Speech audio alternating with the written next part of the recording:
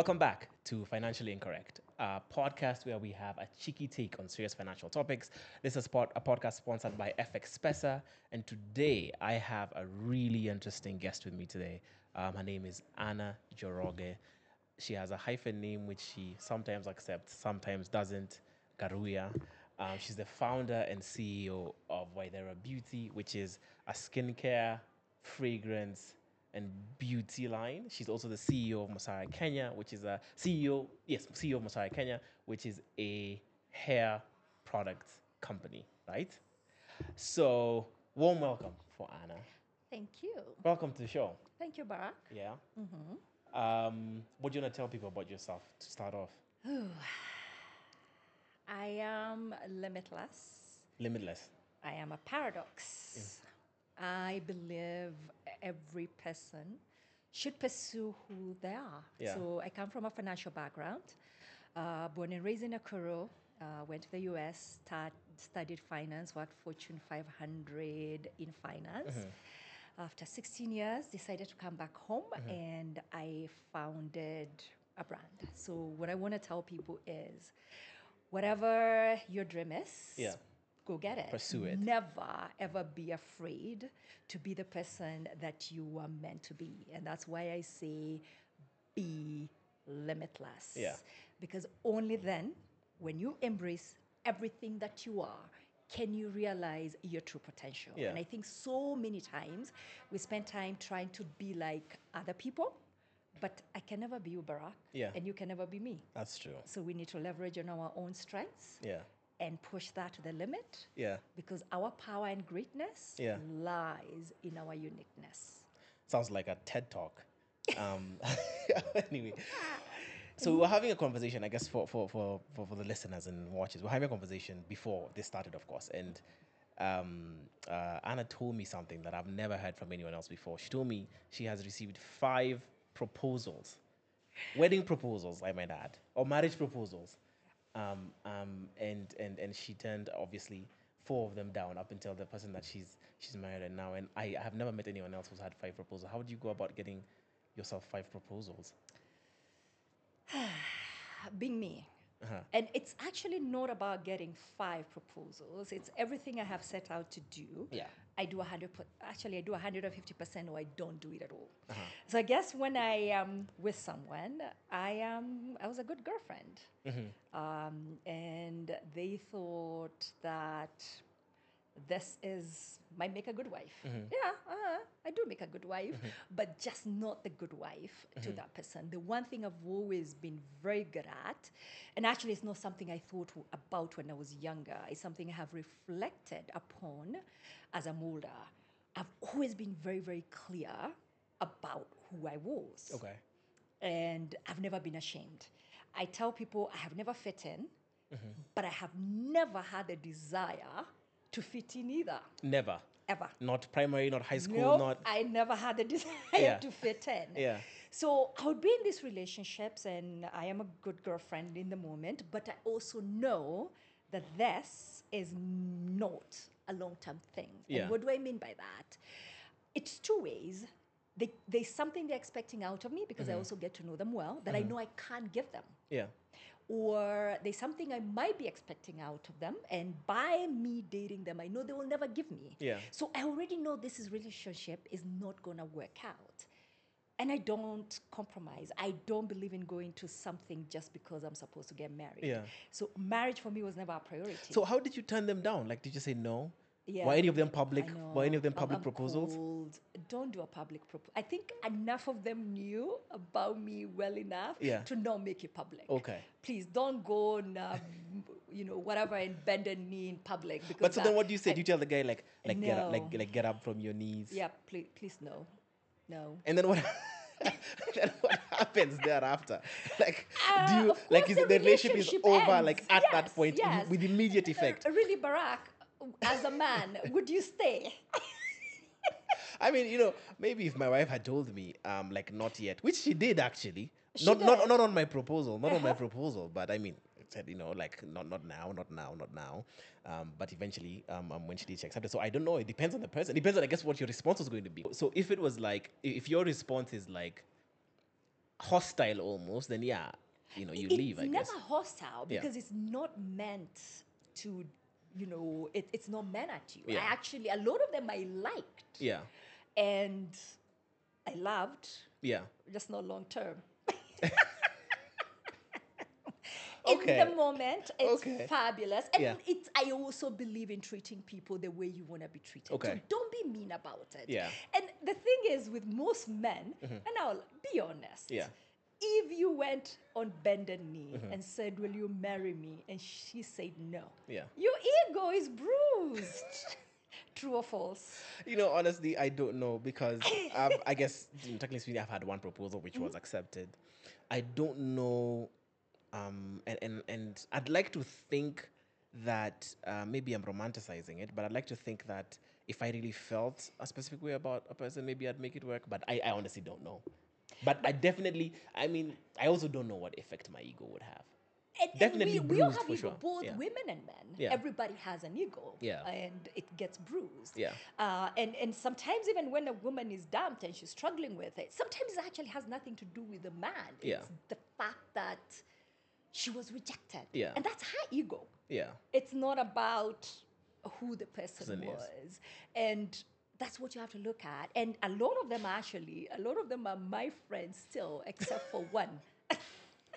Your ex proposees. Yes, my Proposees. ex-proposees or whatever Whatever they the word are. is, yeah. After time, of course, Yes, yeah. they became friends because Okay. it was never something That was meant to be negative there. or a bad relationship.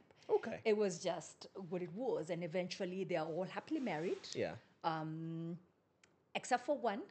But I was very mean with that one, so I Yeah. can understand. Okay, fair enough.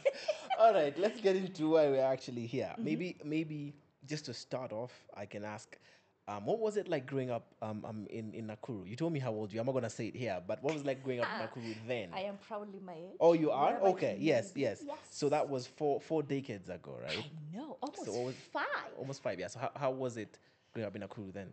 It was amazing. So I grew up in a place called Solai.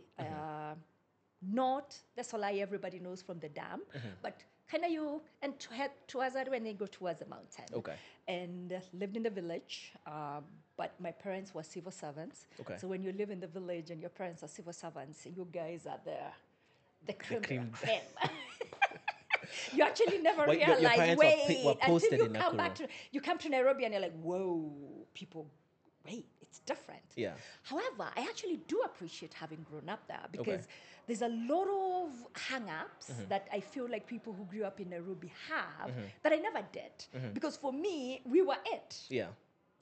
And by the time I'm realizing we are not it, Yeah. I'm already old enough Yeah. to know better. Okay. So grew up there. My parents were always present. They're the most amazing humans. Yes, they make mistakes and we talk about it now. And I usually say the word that for me has become gold in my life. My parents never told me I can't. That word they never used.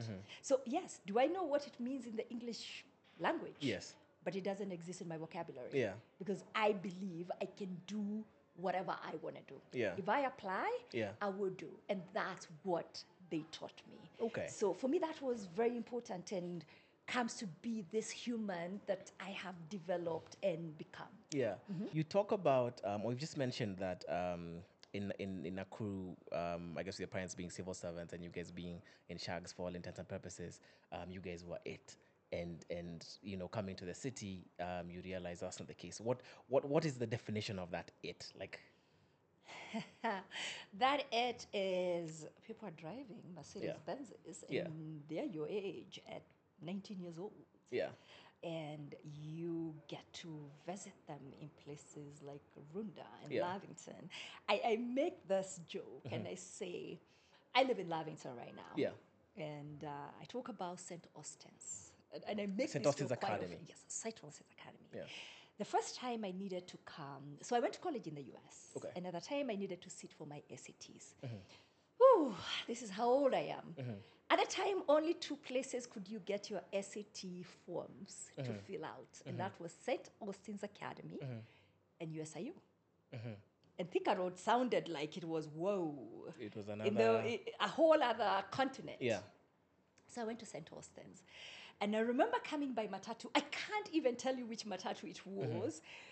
But I remember walking on James Gishoro and going to St. Austen's. And I remember seeing the trees and wondering, wow, people live like this. This is Lavington before the apartments and all the development. Yeah. This is when you The still leafy had suburbs. the leafy suburbs. Yeah. And now I walk around that roundabout and I'm like, oh, wow. Yeah. So that actually was my first, oh, wow, people live like this? Yeah. Yes. So was that like your eye-opening, well, it couldn't have been your eye-opening moment, but was that a moment where you were like, okay, there's different types of money over here? I actually never thought it never registered about money. Okay. So I had already decided I wanted to go to the US. That's Okay. why I'm picking up my SAT forms to fill them out. You actually needed to fill them out in paper form and mail them. Yeah. And for me, my mother is an avid reader. So my mom was a teacher. She's an avid reader. And she exposed us to this world of books. And for me, it's like, I want to visit these places. And a lot of the novels we read at the time were American written novels. And I'm like, I want to go explore. It was really never about the money. And I have this relationship with money to this day, which is pretty interesting. I won't say I don't love it. I love money like everybody else. But for me, I love it from the perspective that it allows me to do the things that I love to do. It gives me access.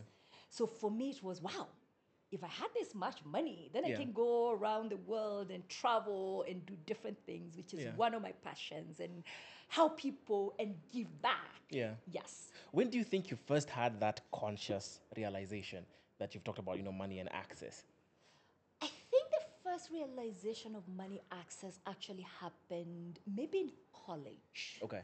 I'll actually say in the US. So that's the first time it actually, the whole realization of money and access happened in college. And it happened me being in the US and me wanting something that maybe I can't afford in the moment. And I'm like, well, I need to get a job so I can access this. Whatever items you wanted to purchase. Yes. Okay. So that's, so you're technically pretty old by the time you're realizing that money moves, or having a conscious realization that money moves. It's a conscious realization that money moves. So how did you then choose your career path, or what you decided to study?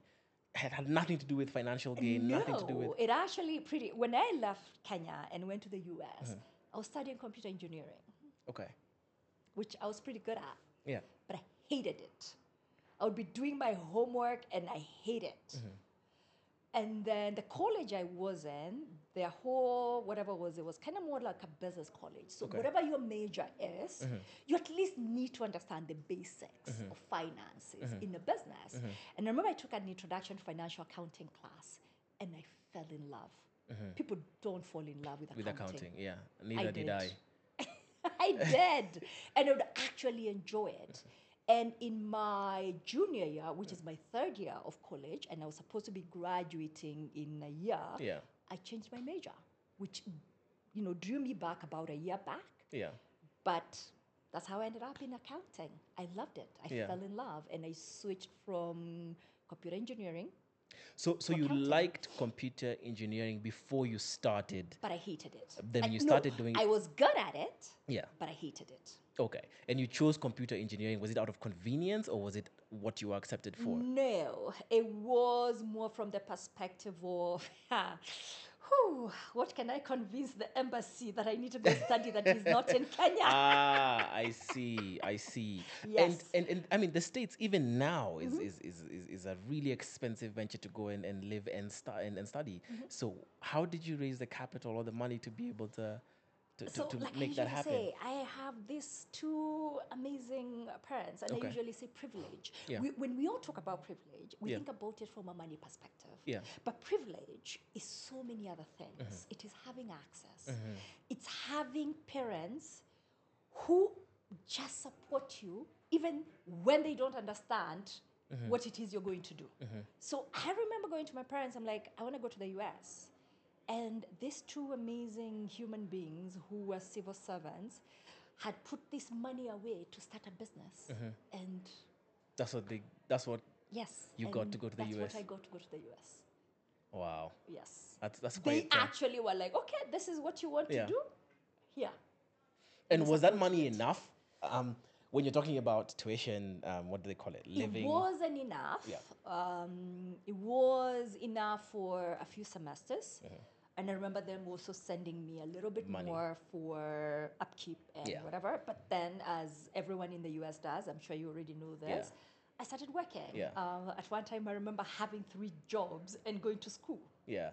How much are you being paid for these jobs? Minimum wage. I At remember that time, my it was first what? job was literally, I think minimum wage, I was in St. Louis at the time, and I think minimum wage was $5.50 An hour. an hour. And how many hours a week are you working at that time? So I worked 36 hours a week. Okay. And then I had another job, which I think my wage was about $7 an hour. Okay. But that was more part time. I think I worked about 14 hours in that one. And then I had another job, Yeah. which I worked at night, was 40 hours a week at $8 an hour. I know. So if you're working 36 hours a Yes. week, the other one you're working 14 So hours a the week. 36 hours were Yeah. days. So it was 12-hour During the day. shifts for 3 days. Okay. Yes. And then the 14-hour ones you said were part time That was every night. every night. The 14 hours was, I would go in for 6 hours, I think, on the days I'm off. And then the other full-time job then was that every night. was every night. Yeah. So and then you're in school at the same time. So you're basically not Yes. not sleeping. How long did you keep this up for? It didn't keep for so long because I remember one time coming from my one job and driving to school. So I was doing evening classes Okay. and falling asleep. So I'm on the highway and I'm driving and I fall asleep. There's traffic. It's 5 o'clock traffic and there's traffic and I can hear all these horns behind me, beep, and I wake up. I didn't actually And you're realize asleep I'd fallen on asleep. the highway. And everyone, I stopped because there was traffic, but then all the cars in front of me Had gone. have moved. Hence the reason the people behind Yeah. me are just like, Yeah. move. Yeah. So I quit one of the jobs. Okay. I was like, okay, this is not It's too sustainable. much, yeah. I don't want to die. Yeah. I also do like living. Yes. Yes. So you do 2 jobs at that point now. Yes, and then I took 2 And jobs. If I'm roughly do the math, that looks like about because if you're doing 36 hours at $5, Yes. that's about 180 180 a week. Yep. And then which other was it, And which then I one did still you drop? had my $8, The $40 hours a week. 40 hours a week. So that's Yes. another 30, Yeah. 32, Yeah, 32. about 32, Yeah. 320, yeah. So you're getting give or take $500 a week. Yes. So you're doing about $2,000 a month. Yes. Then your parents are sending you money. And this time I've actually told my parents not to send me money Not send because you I'm money. like, it is a lot of money coming from Kenya Yeah. to the other Via side, there. especially when your parents don't have it. Yeah. Yes. Yeah. But your tuition's paid for, I'm paying tuition. or you're paying your own tuition. Yes. So with this 2,000, so how are you breaking down this $2,000? It worked somehow. Yeah. So I'm paying tuition, but remember, tuition it's a semester. Yes. So I'm paying probably about $360. At this time, I was in a community college, which Okay. is way cheaper. Yeah, yeah. So I started at a 4-year university, and then I ended up in a community college because they were cheaper. Yeah. To where then after then 2 you years, you I graduate, can yeah. transfer my credits Yeah. to a 4-year post- university. yeah. And those are the things. You look at your finances and you're like, okay, right now I don't have the money to do a 4-year university. It's really expensive. But if I do a community college and then transfer my credits, which usually transfer, Yeah. yes. Are you able to save any money at this point? Of course not. You're barely living. So your hand to mouth Yo, surviving. yes. Yeah. At some point, I remember I laugh about this story, and I'm like, Yeah. I was eating egg and cheese sandwich. Like, I do not eat egg and cheese sandwiches because I Because used of to how eat much- them yeah. every day. Not Yeah. because I want to, Yeah. but it's because it's the only thing I can afford. Did you ever think about coming back? And I Did the tell you, financial no. struggle ever get you to the point like that? No, because I was so focused. I know I can get to this place, Yeah. and if I do, and for me, giving up is not something I do. It's not an That option. word is like, please. Okay, so what I happens? can do whatever. So what happens after? So but I'm assuming then you are saving enough to be able to then, when you transfer to the full 4-year college, you'd be able to pay the fees there. So at some point, I also moved to Atlanta. Okay. I left St. Louis, I moved to Atlanta. And at this point, it was, I'm not working my new job. So before I left Kenya, I was a secretary. Okay. Type. I had the basic computer classes. I have business management. I could file. I make a horrible secretary, by the way. I am not very good at being told what to do. Yeah. I question everything. Yeah. So I decided I'm going to put these skills to work. Yeah. So when I moved to Atlanta, I decided I'm going to work in an office. Okay. And that was way more money. Okay. And the other thing they did. So I actually worked for a Fortune 500 company when I was still in college. I'm like, check, use your skills. Yeah. You're good at this. So I'm like, I have all this. So I'm like, I can file. I have skills I can use. I'm going to go work in an office. Yeah. So did you apply for the jobs? Did you? So I actually went through, in the US, they have this, what they call temporary agencies. Yes, So when I yes. moved to Atlanta, I went into a temp agency. I was called into office and I'm like, I'm going to do the best job anyone has ever done. And that's what people forget. And I was supposed to be there for 3 weeks, actually doing clerical work, filing and such things. At the end of 3 weeks, actually my second week, they approached me and they were like, we have a position open, would like you to take it. And I got it. And guess what that came with? Tuition reimbursement. Oh, really? Yes. So So because you as got the permanent long position, as yeah. I could maintain a B average, which Yeah. I maintained way above that, Yeah, they would pay your tuition. they'll pay my tuition. They wouldn't pay it, they would reimburse it. Or reimburse it, sorry. Yes, Yeah. but that But you- was so all I needed to come up with was the money for the initial semester. Yeah, And, and then then after once that- I have the grade, whatever, they reimburse me, Like and I use that it's- money now it's to like robbing to Peter pay. to pay Paul. Exactly. Like you just keep going. Exactly, and that Okay. came with tuition reimbursements, which was a great help. Yeah. So does that allow you then to begin to save a little money? I'm still not saving. At that I'm point, still you're still making hand to mouth. very little. It's still hand to mouth. I'm saving very little. But at this time, I also have different things. I have 401k. I have all those other things that I'm contributing to. So yes, it comes with a little bit of saving, but from different. Yeah. At that point, what was your ambition? Was it to go to the US, work in the US, live in the US, be in the US, or are you going My to come back? ambition was I am going to get a degree. I'm going to graduate. I am going to go in to corporate America, and I'm going to grow and rise. Okay, so what happens next? So what happens next? I graduate. I get my first job. I start working as an accountant. Okay. I keep rising in the field, working really hard. And then I get a master's. Keep working, keep rising. I'm assuming when you now start working as an accountant, you're making a bit more money. Of way more. A little more. How much Yes. money equivalent So at that time? Yeah. my first job as an accountant was $60,000 a year. $600 a year. Yes. To give context, how much money would you at that time did you need to make to live comfortably? I probably needed about 30,000 to live comfortably. So you're making double what? So I'm making a double what I would have needed. Okay. And then I start saving. I'm putting money into my IRA. I'm putting money into, doubling my anything the company is going to match. Okay. Because the US matches. So you put 5%, we'll match 5%. So, and that's free money. Don't leave it on the table. Yeah. Somebody's giving you free money for your savings. And started putting money towards that. And then just kept rising, worked hard, kept rising in corporate America. I was in Fortune 500 companies and just Are kept you looking rising. at at that point? Are you looking at any investments back here? Yes, I am. I am working with my dad, who is in real estate. He's retired by now. Actually, he was retrenched. He's gone into real estate. He's telling me about land, and we're also doing that. So we are doing both of those. So I'm investing there, and I'm also investing here. So I'm working with my dad. Every year I would come. He would tell me, okay, this is open. This is a land. Are you interested? I'll go see it. And I'm like, yes, let's put some money here. Yep. And by at this point, how old are you at this point? At this point, I'm probably about, when I started really investing in Kenya, I'm about 29, 30. Okay. Yes. And how long had you been working as an accountant by that point? So at that point, I had been working for about 6 years. Okay. Yes. So you have a tidy sum Yeah, saved I up. have a tidy sum, and I'm investing in both spaces. I'm investing here and I'm investing there. So I'm Okay. doing both. Yeah. Because at this time, I haven't decided I'm coming back. Okay. At this time, you're still. No, I'm like, States. yo, I'm here. I'm making this thing work. I'm living the dream. So how do you then make the decision to come back if everything was good, you're comfortable? I mean, the money seems to be Actually, quite a bit. everything is good. I'm driving a BMW 7 Series. Life is good. I own a house. You own a house. Yes. How old were you when you I bought the house? bought my house. And not an apartment, a house. No, a house. I had a 2,500 square foot house, 4 bedrooms, 3 bathrooms. I am 34. 34.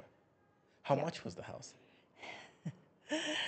$450,000. $450,000. Yes. How much deposit did you pay vis-a-vis? Usually 20%. 20%, and then the rest you were. Yes, and then the rest is yes. Okay. But in the US, you remember your credit score, how you've been paying also Yeah. determines Yeah. if you're going to get the house or not. Yeah. Yes. And I actually bought this after kind of the financial crisis crisis. mess. Yes. Right. Yeah. Did that affect you at all, actually? No, it's interesting. I was having a conversation with a friend of mine who is also American, and she actually was in Kenya for the last 10 years, and she just moved back to the US. Okay. And she's American. And we were talking about it like during the financial crisis, I knew it was there because even as business, we needed to go these cuts. But if you had a job, you never felt it. Yes, you know it's happening because people are losing jobs. It's everywhere in the news. You're cost cutting from a business perspective. But from my personal spending, Like yes. Are you Yeah. being more cautious? Yeah. Yes. you weren't afraid of potentially losing your job? Yeah, Or, no, I wasn't. I knew I was pretty good Secure. where I was in the Okay. job. And I what was what in. job were you? At that point? time, I was actually financial controller for CBS Radio in Las Vegas. Okay. And Yes. how much is a financial controller CBS Radio making at At that time, I was making 130,000 a year. 130,000 a year. Yes. Okay, that's a good amount of money. Yep.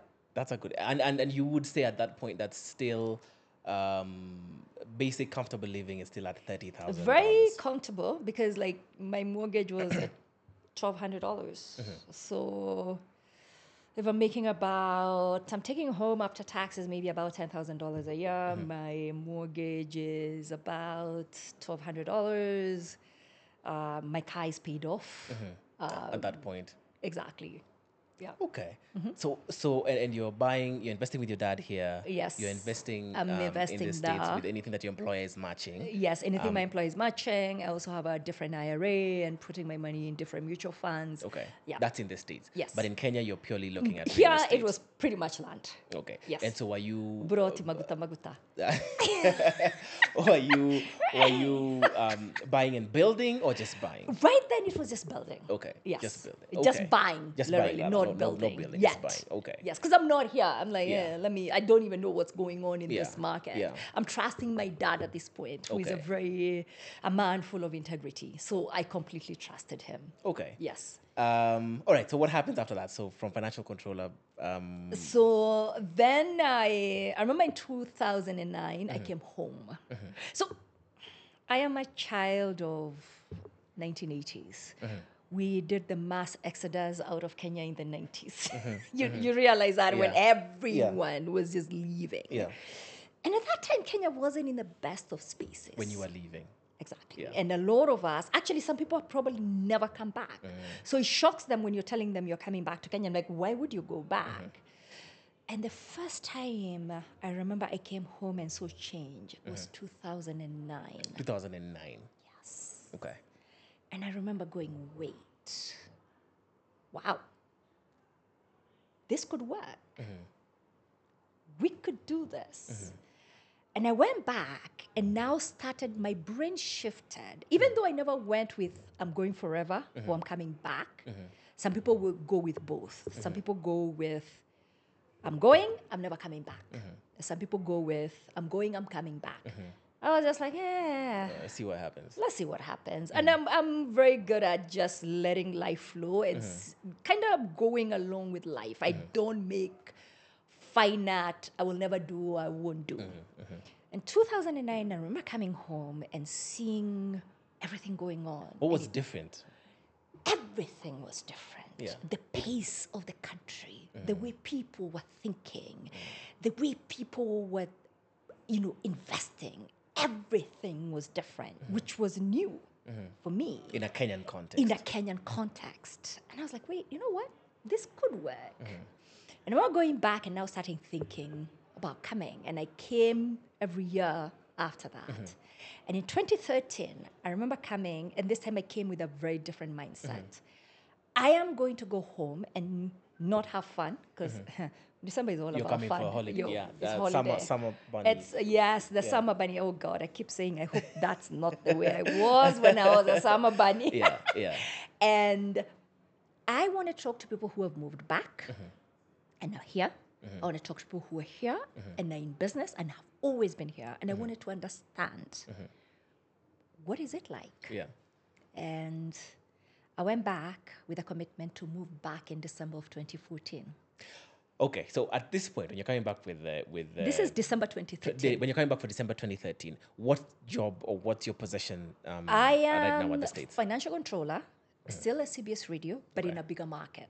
Okay. This is in Houston. Okay. So the way radio markets, Kenya is a pretty one country. The way radio markets work in the US, they go by economies. Okay. So I work for CBS, which is a huge corporation, and markets means where the station, the company has stations. Right.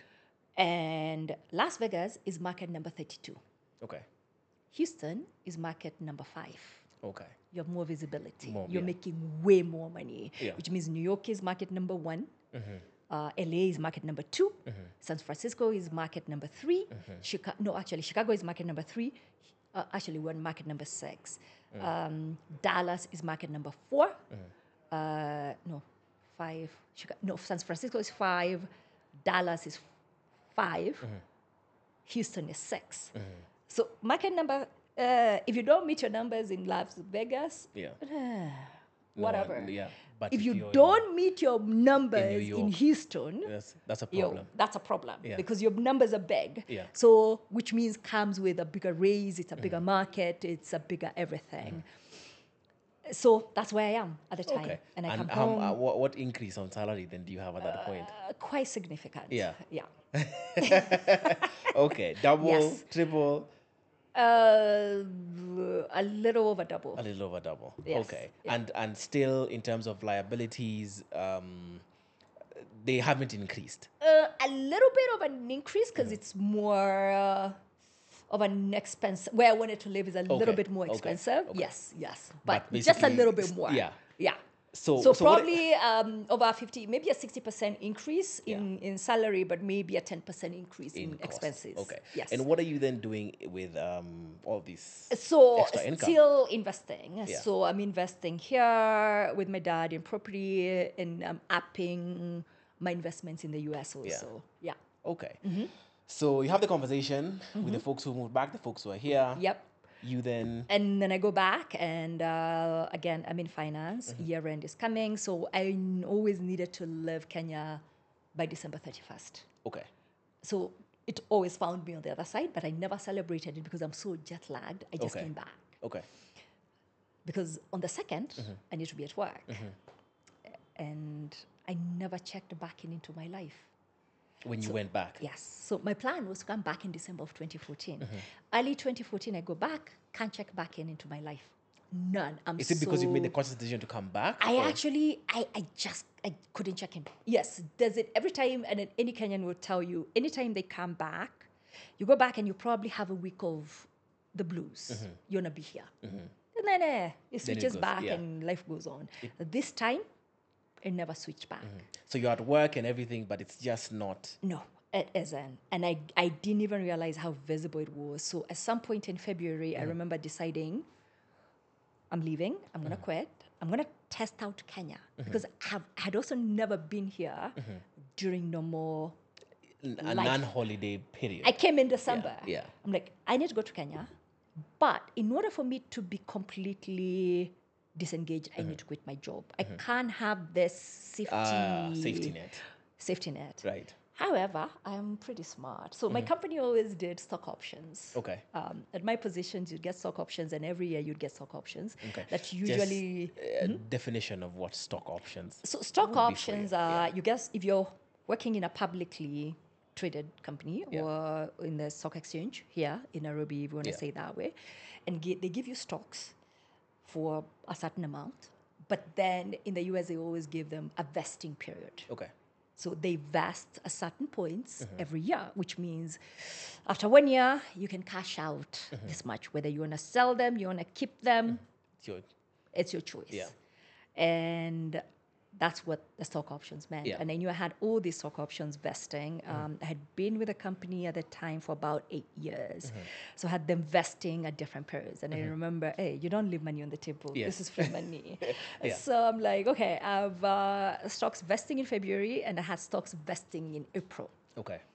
I'm like, I'm not gonna give my resignation Until until I have that vesting happening. Then I have my money. then you can. Then I can give my resignation. And that's what I did. So the decision was made in February. But I remember I was stocks vesting in February, stocks vesting in March, and stocks vesting in April. I think April 2nd. So and you have a portal where you can go see transferred to you. April 4th, I remember walking to my boss's office and says, I need to talk I'm to done. you. She's like, you're leaving. I didn't realize that my checked outness Was so visible. She actually told me, you're leaving. I was like, yeah. And she told me I should never have let you go to Kenya in December. Yeah. Okay. And then I came back. How do you deal with the liabilities at that point when you're moving back? Which liability? The house. I put my house for rent. Okay. So you you kept the So house. I still have the house. Even now you still have the house. I ended up selling it, but got a property manager, Yeah.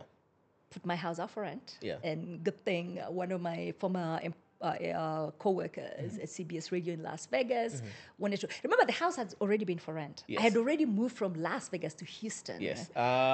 Exactly. So it's already up for rent. I have a Right. property manager managing the property. Right. And I moved back. I put everything in storage. I packed 3 suitcases because shoes need their own suitcase. Yeah.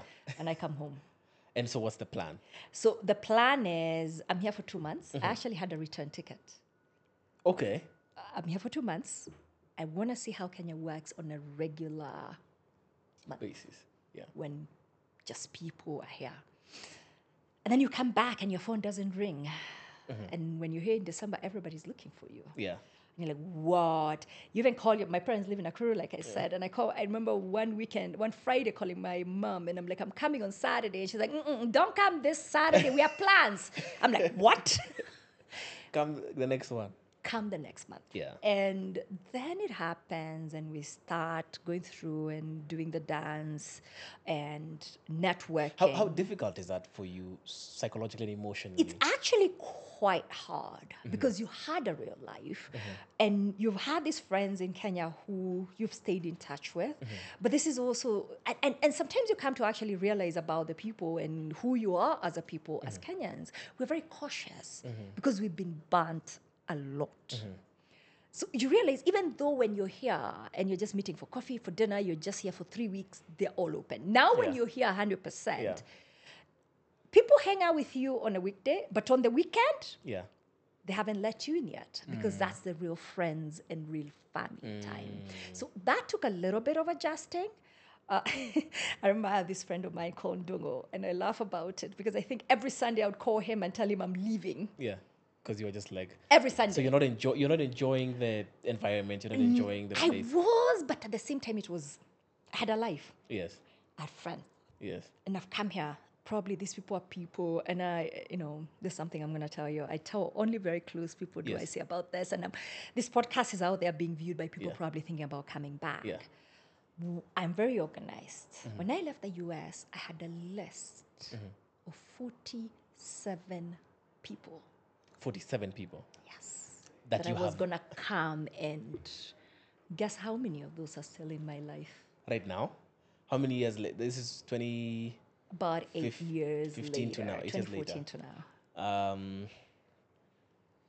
now. I don't know, maybe 20? 3. 3.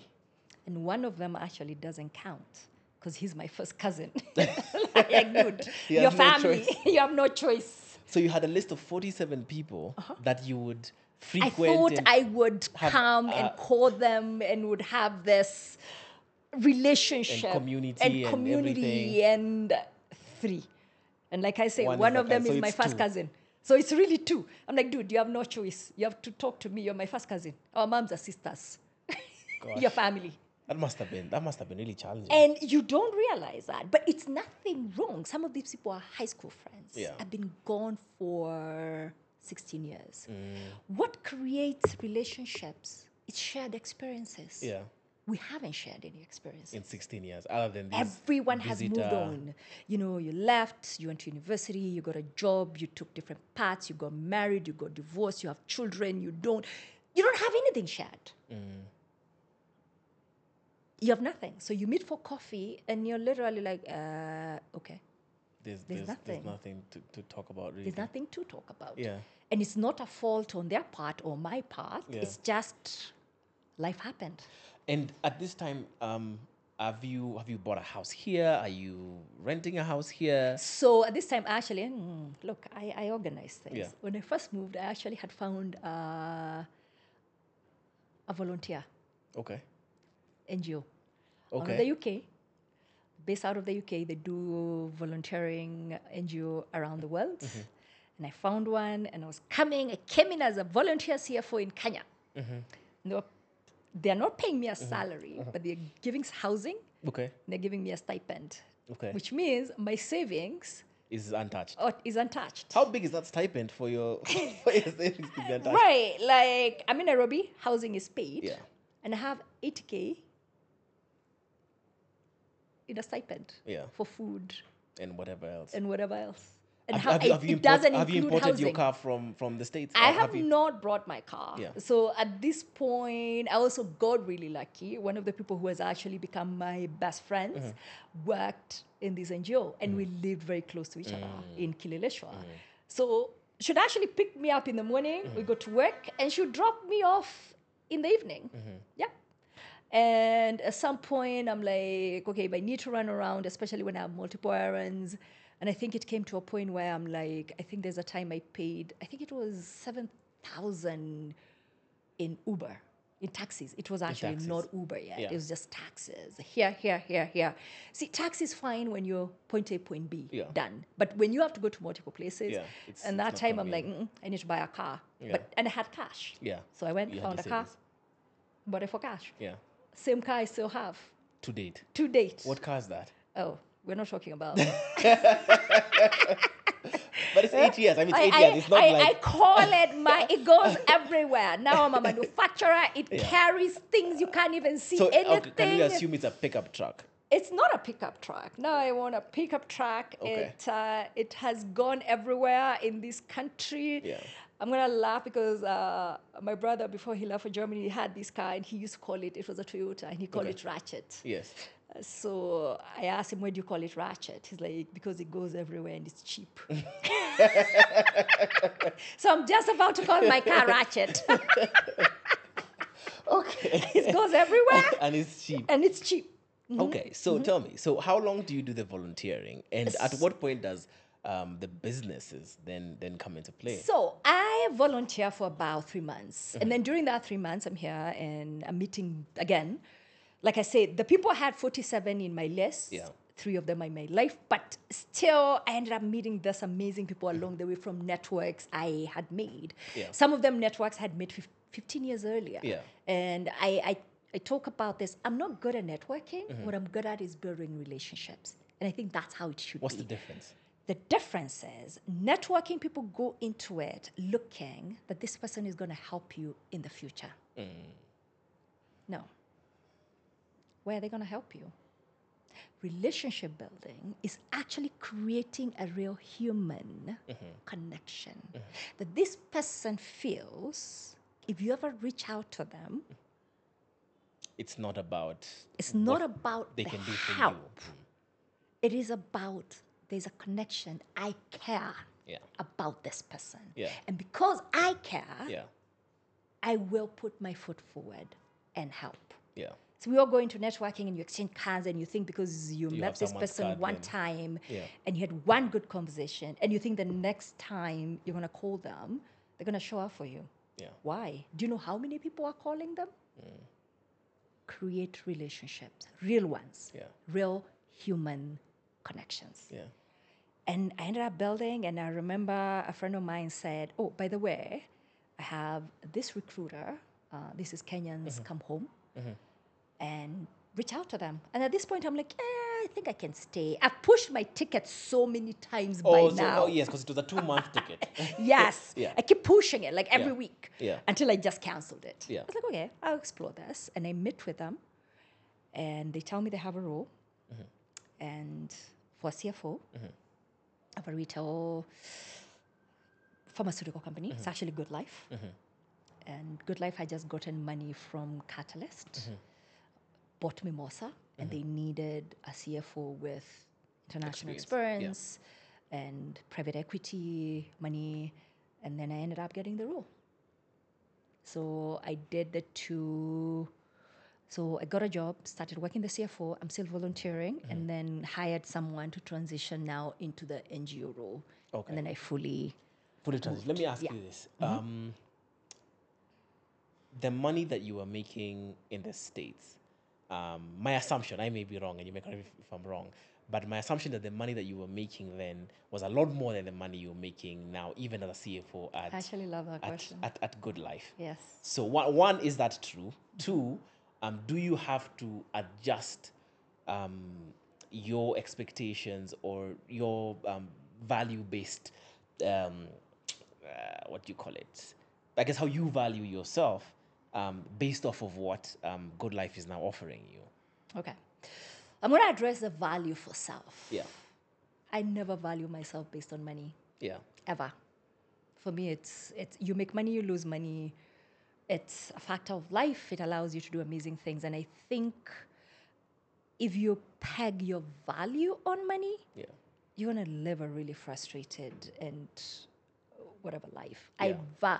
I value my life on what I'm able Yeah. to deliver to the world. And, Yeah. and if I am happy, and that's very important to me. Yeah. Yes. How did you get to that realization? You know, these things I keep telling you, I've never cared. And like I said, I love nice things. I've never lied about that. Yeah. I love good things, and money allows me to get those things. But I am this person who can go to the bottom. Like I said, I grew up in the village in Nakuru. Yes, was I at the bottom? No, but I can go. I have farmed. Actually, I proudly say my mother's beautiful kitchen was built by tomatoes I farmed the year I graduated high school. So I can go to the very bottom. So I can be in that village, and if you go there, they will tell you that. Yeah. Anna never has ass. Yeah. However, I also have dollar millionaires in the US with private jets who are my friends. In a 4-day weekend, I can do Aspen, Cabo, and Las Vegas on a private jet. And all of it is me, because the value is money. It is the people that allow me to do what they need to do. So do I value myself around money? No. Do I love money? Yes, because it allows me to do what I love to do. And did I make less a good life? Yes. But here's a kicker. And this is what I tell anyone who is trying to relocate back. Everybody looks at that package. Ooh, I'm going to be making less. I saved more. How so? My expenses were so low. Very, very low. So I had a car paid off. Yeah. I lived on Riverside. My rent was $7,500, 7,500 Kenyan shillings. At the time, I'm living by myself, so my grocery bill is pretty low. The expenditure. You also have this rich life, which is a social life here, which you don't have that. there. Right? I had a bad day at work. I can find 3 friends who are willing to go And have a cup of coffee and hang out and lament. Oh my God, my day was horrible and it was like this and whatever. Had a cup of coffee. In the US, I had a bad day at work. I went shopping. I went to Dostrom and I went to Saks and I shopped. yeah, Right? yeah, Retail therapy. yeah. So I saved more, which ended up with me investing more here in more real estate. Okay. So I'm making less, Yes, but but I actually have more money, more cash in more your cash. hand. Yes. Let me ask and this. and then there's this thing in the US, like I said, you go shopping and you spend money on your credit card, Yeah. and then come the end of the month and you have to pay it off. Yeah. Yeah. Let me ask this for any potential or any people thinking about getting into the CFO space. What, the other day I saw in the newspaper, I think it was a Business Daily that was covering the salaries for Kenyan bank CEOs, the big banks, and I think all of them were at the minimum like 20 something million a month, if I'm not wrong. That's excluding bonuses. So I'm wondering, at a CFO level in this country, what are people making? We've had what doctors make, we've had what bankers make to some level, we've had what chefs make as well, and we've had what rugby players make. So I'm curious, at a CFO level in this country, what is someone making? It's one of the most frustrating things because even when you're trying to negotiate a salary, it's hard to peg. In the US, I could tell you, depending on the city I was in, I can tell you what that's supposed to be. Yeah. Here in this market, it will range anywhere from 200,000 200. a month Yeah. to 5 million and everything in between. It's the worst market to negotiate a salary because you don't know. So what I usually say, if you're negotiating a salary, peg your value. And I'm very good at pegging value. What is your value? This is my value. This is what I want. Because think about navigating that spread. It's pretty big. 20,000 20,000 to 5 to million. 5 million. That's a lot of money. It's a lot of money. Yeah. It And you could varies. be doing the same role. It depends now on companies, Yeah. size, and all that, but it's not the role. Yeah. Yeah. It's the value that you bring to the company. Yes. So you look at the value and you look at. So as a CFO, if you're coming to Waithera Beauty, I don't have 5 million to pay you. Yes.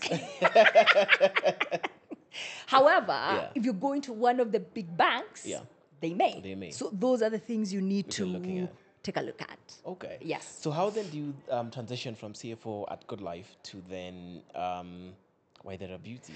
So I knew when I was coming back that I wanted to go into business. I believed it was time for us to tell our own stories. So often we have let other people tell our stories as Africans.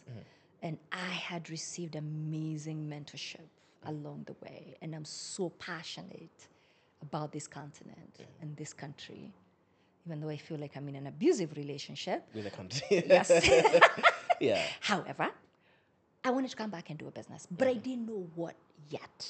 Because again, a lot of us coming back, we make this mistake and we think, I'm going to come back and do this because it exists. Yeah. You first need to come and learn the market and the place and the gaps. What do they want? Because I could decide to transition whatever I may think would work from Australia or the UK or the US or India or whatever. Yeah. But when I come back here, it's not what you want. Yeah. So I came. And as I'm looking around, I actually had another business idea that I ended up shelving. I never say it went. And those are the things you have to be ready to do. Yeah. Sometimes the market isn't just ready. So at this business idea, the market isn't ready. It's still not ready. And if I had gone to business with that, It would have failed. Yeah. And started looking around, and I love beauty. I just do. And I love Yeah. nice things. Yeah. And like I usually say, I'm a tomboy who loves everything beauty and fashion. Yeah. And I started looking around. I was very, very keen on coming and supporting local business Yeah. when I moved back. Yeah. But when I'm looking around for beauty, there was very little. And I even expanded. It's like buy African, not just buy Kenyan, buy African. But even that was very little. And the imported products, you're looking at the price. And remember, I know the cost. Of what it takes to make these Yes. things. Yes. Not even what, no, at that time, I do Yeah. not know the cost of making. I know the costs there. Oh, right. So I'm right. looking, it costs this much in the US. It's $20 in the US. Where are they asking for $70? 70, whatever. 7,000, shillings. 8,000 Yeah. Kenya shillings. They're like, what? Yeah. No, I don't want to buy a shop. I Yeah. just want one product. And I did what a lot of us do. And actually, even, we send people when we travel, we Yeah. Ask them to bring stuff. Yeah. And then I started thinking about it. And I'm like, why can't we? A lot of these ingredients, the raw material is actually coming from here. So decided to go out and create a brand for women and affordable, but comparable to actually same standards as the international standards. Yeah. And that's where the journey began. So, What were the startup costs? so startup costs, I think we started with about $4 million. Kenya shillings. 4 million Kenya shillings, sorry. 4 million shillings, yeah. Yes. But as we grow, there's always money coming in. We're in manufacturing, Yeah. we're in product development. Yeah. It's a very, very expensive venture, Yeah. which means if you're going into manufacturing and you're looking to make money your second, third, no. You don't start making money in manufacturing at about fifth, sixth, seventh year. And this is the reason why. To grow in manufacturing, you need to keep introducing new products. And as you're introducing these products, just even the product development costs, the formulation costs, just taking it to market, the marketing costs, the packaging costs, the development of it, your existing products are not making enough to support it. Yeah. They're making enough to cover themselves, but not a new product, which means you're still Looking coming for out of more money. pocket. Yes, yes.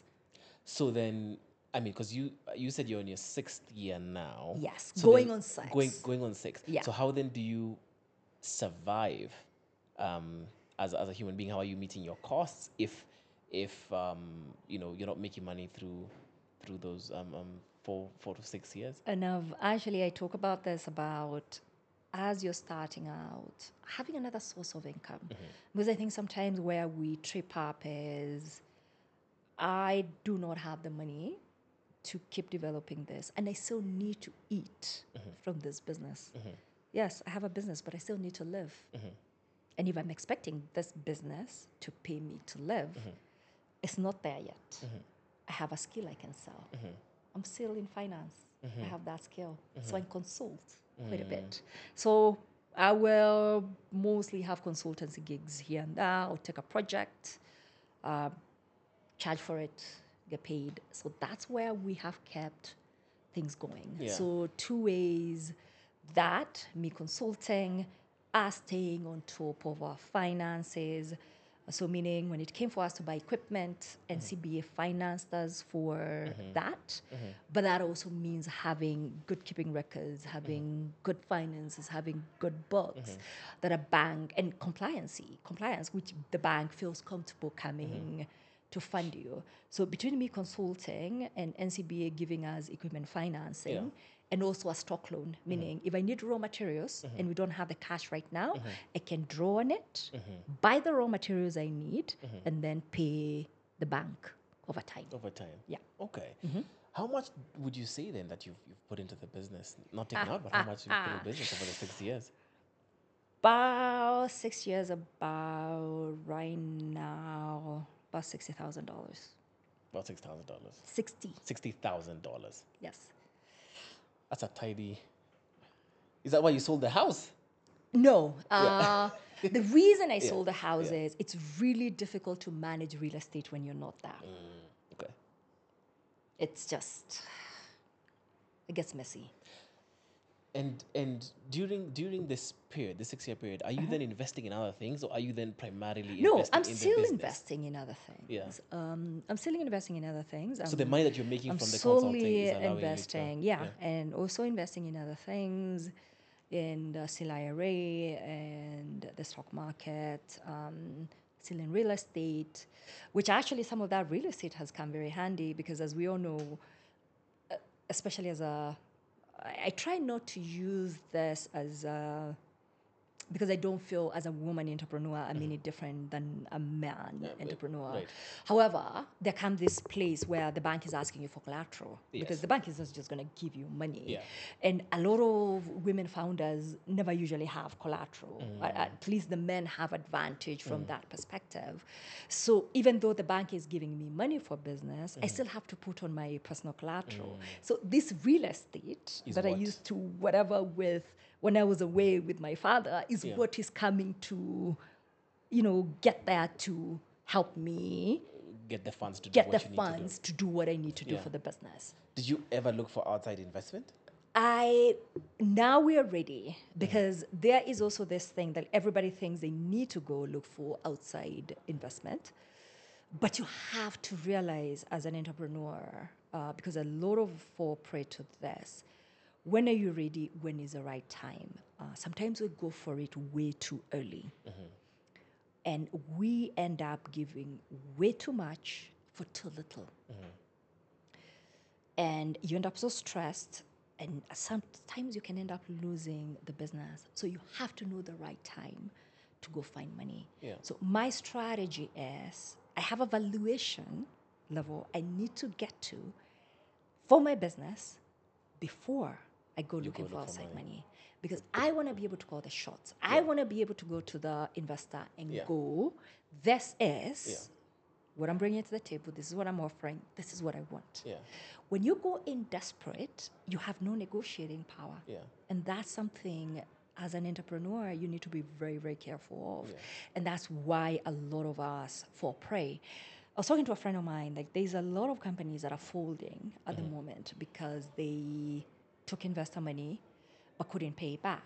And we were talking about this conversation. She's also an entrepreneur. And we're talking about it, and everybody talks about private equity being the devil. But they come and lay everything on the table. They've told you what they want. But as entrepreneurs, sometimes we're so desperate and we take the money without really reading the fine print. Yeah. So my advice is usually do not take money Yeah. when you're desperate. Yeah. If you can have something you can sell, if you have a skill you can sell, Yeah. whatever it is you've Do been that, doing yeah. before, do that. Fund it. Is it exhausting? Oh, Yeah. yes, every day. I work 24 hours days sometimes Yeah. because I work my business and then I need to go consult. consult. Yeah. However, for me, I have peace of mind. Yeah. I can make decisions. I can move the business different ways. I have no investor breathing down my neck. Yeah. So take money when you really understand your business Yeah. and know the value that your business holds. Yeah. Okay. Yes.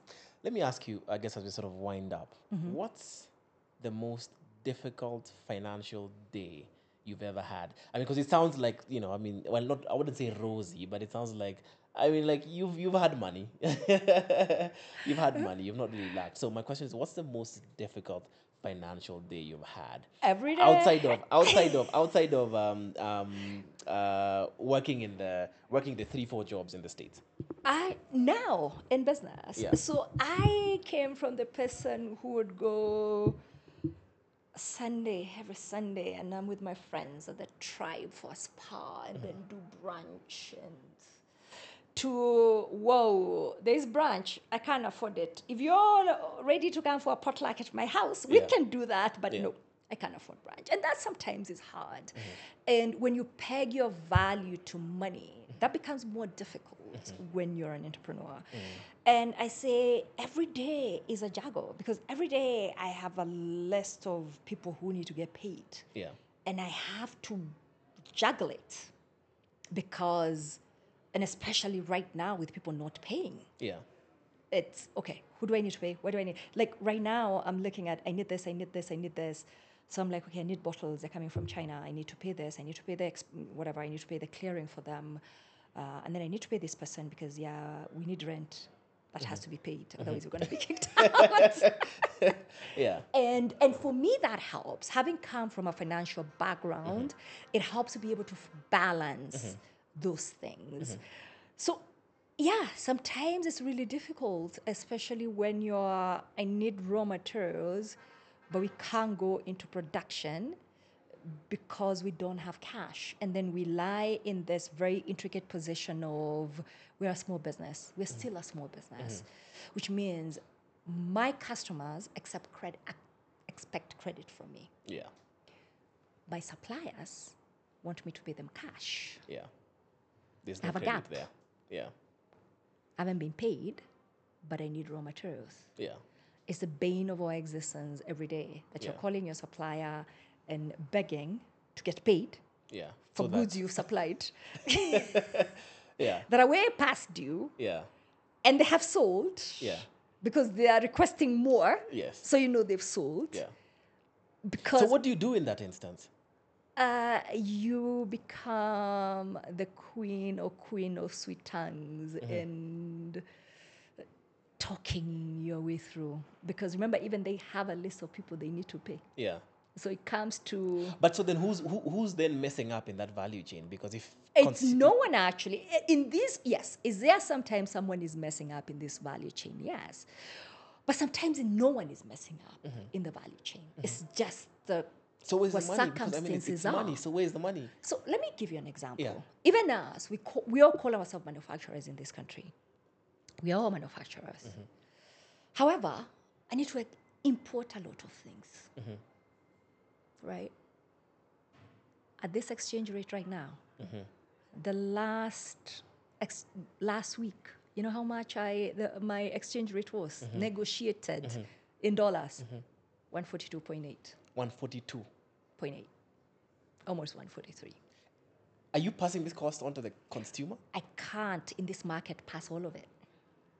No one will buy. Because even the consumer is struggling. I don't sell bread. Yeah. Actually, even bread people might Even decide, yo, I don't need that. I'll eat ugali ya jana, Yeah. right? Yeah. So but how far do you increase prices? Yeah. And some of us are starting, it hasn't affected us yet, but I've been, talked to a lot of small manufacturers because that's how we keep ourselves going, just checking on each other. Some of them have seen real drop in sales, but the increase of price. So it is this balance of, yes, your margin just keeps Getting smaller and smaller. getting smaller. But as long as I'm not making a loss, and this is where it helps me being a financial person, is like, okay, the minute I start not making money, at least not even covering my whatever, it's been real. This is no longer a business. And that's where sometimes it's challenging. And that's where, as much as I love this country with everything I've got, and as that much the business started as being an African business, that's the reason we've diversified into the US. So to keep that shock at least a little bit absorbed. Yes. Okay. Second last question. Do you regret moving back? No. No. No. You'd still do it the exact same Do way? I have moments of that one? Yes. Yeah. But for the most part, no. Yeah. I say I have never done something more fulfilling, but more frustrating at the same time, and I would not choose anything else. Yeah. So in that moment when I am sitting in my office and I look at my team and we're creating livelihoods, because that's one of the reasons we decided to manufacture in Kenya. So for me, creating financial independence and empowerment, especially for women, is very, very important. It's a passion of mine.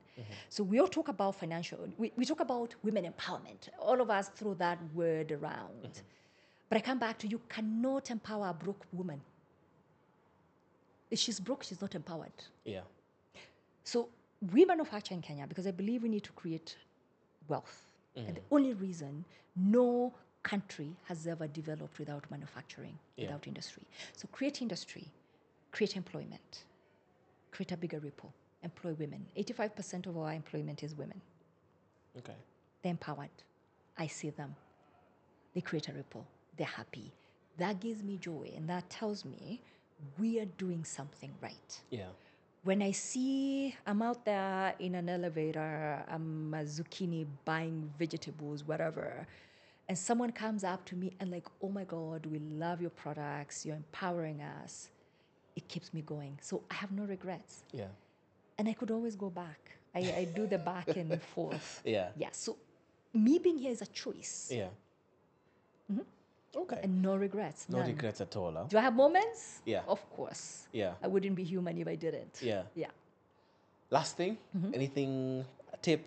Actually, no. Worst financial decision you've made? Could be a purchase, could be a con, could be.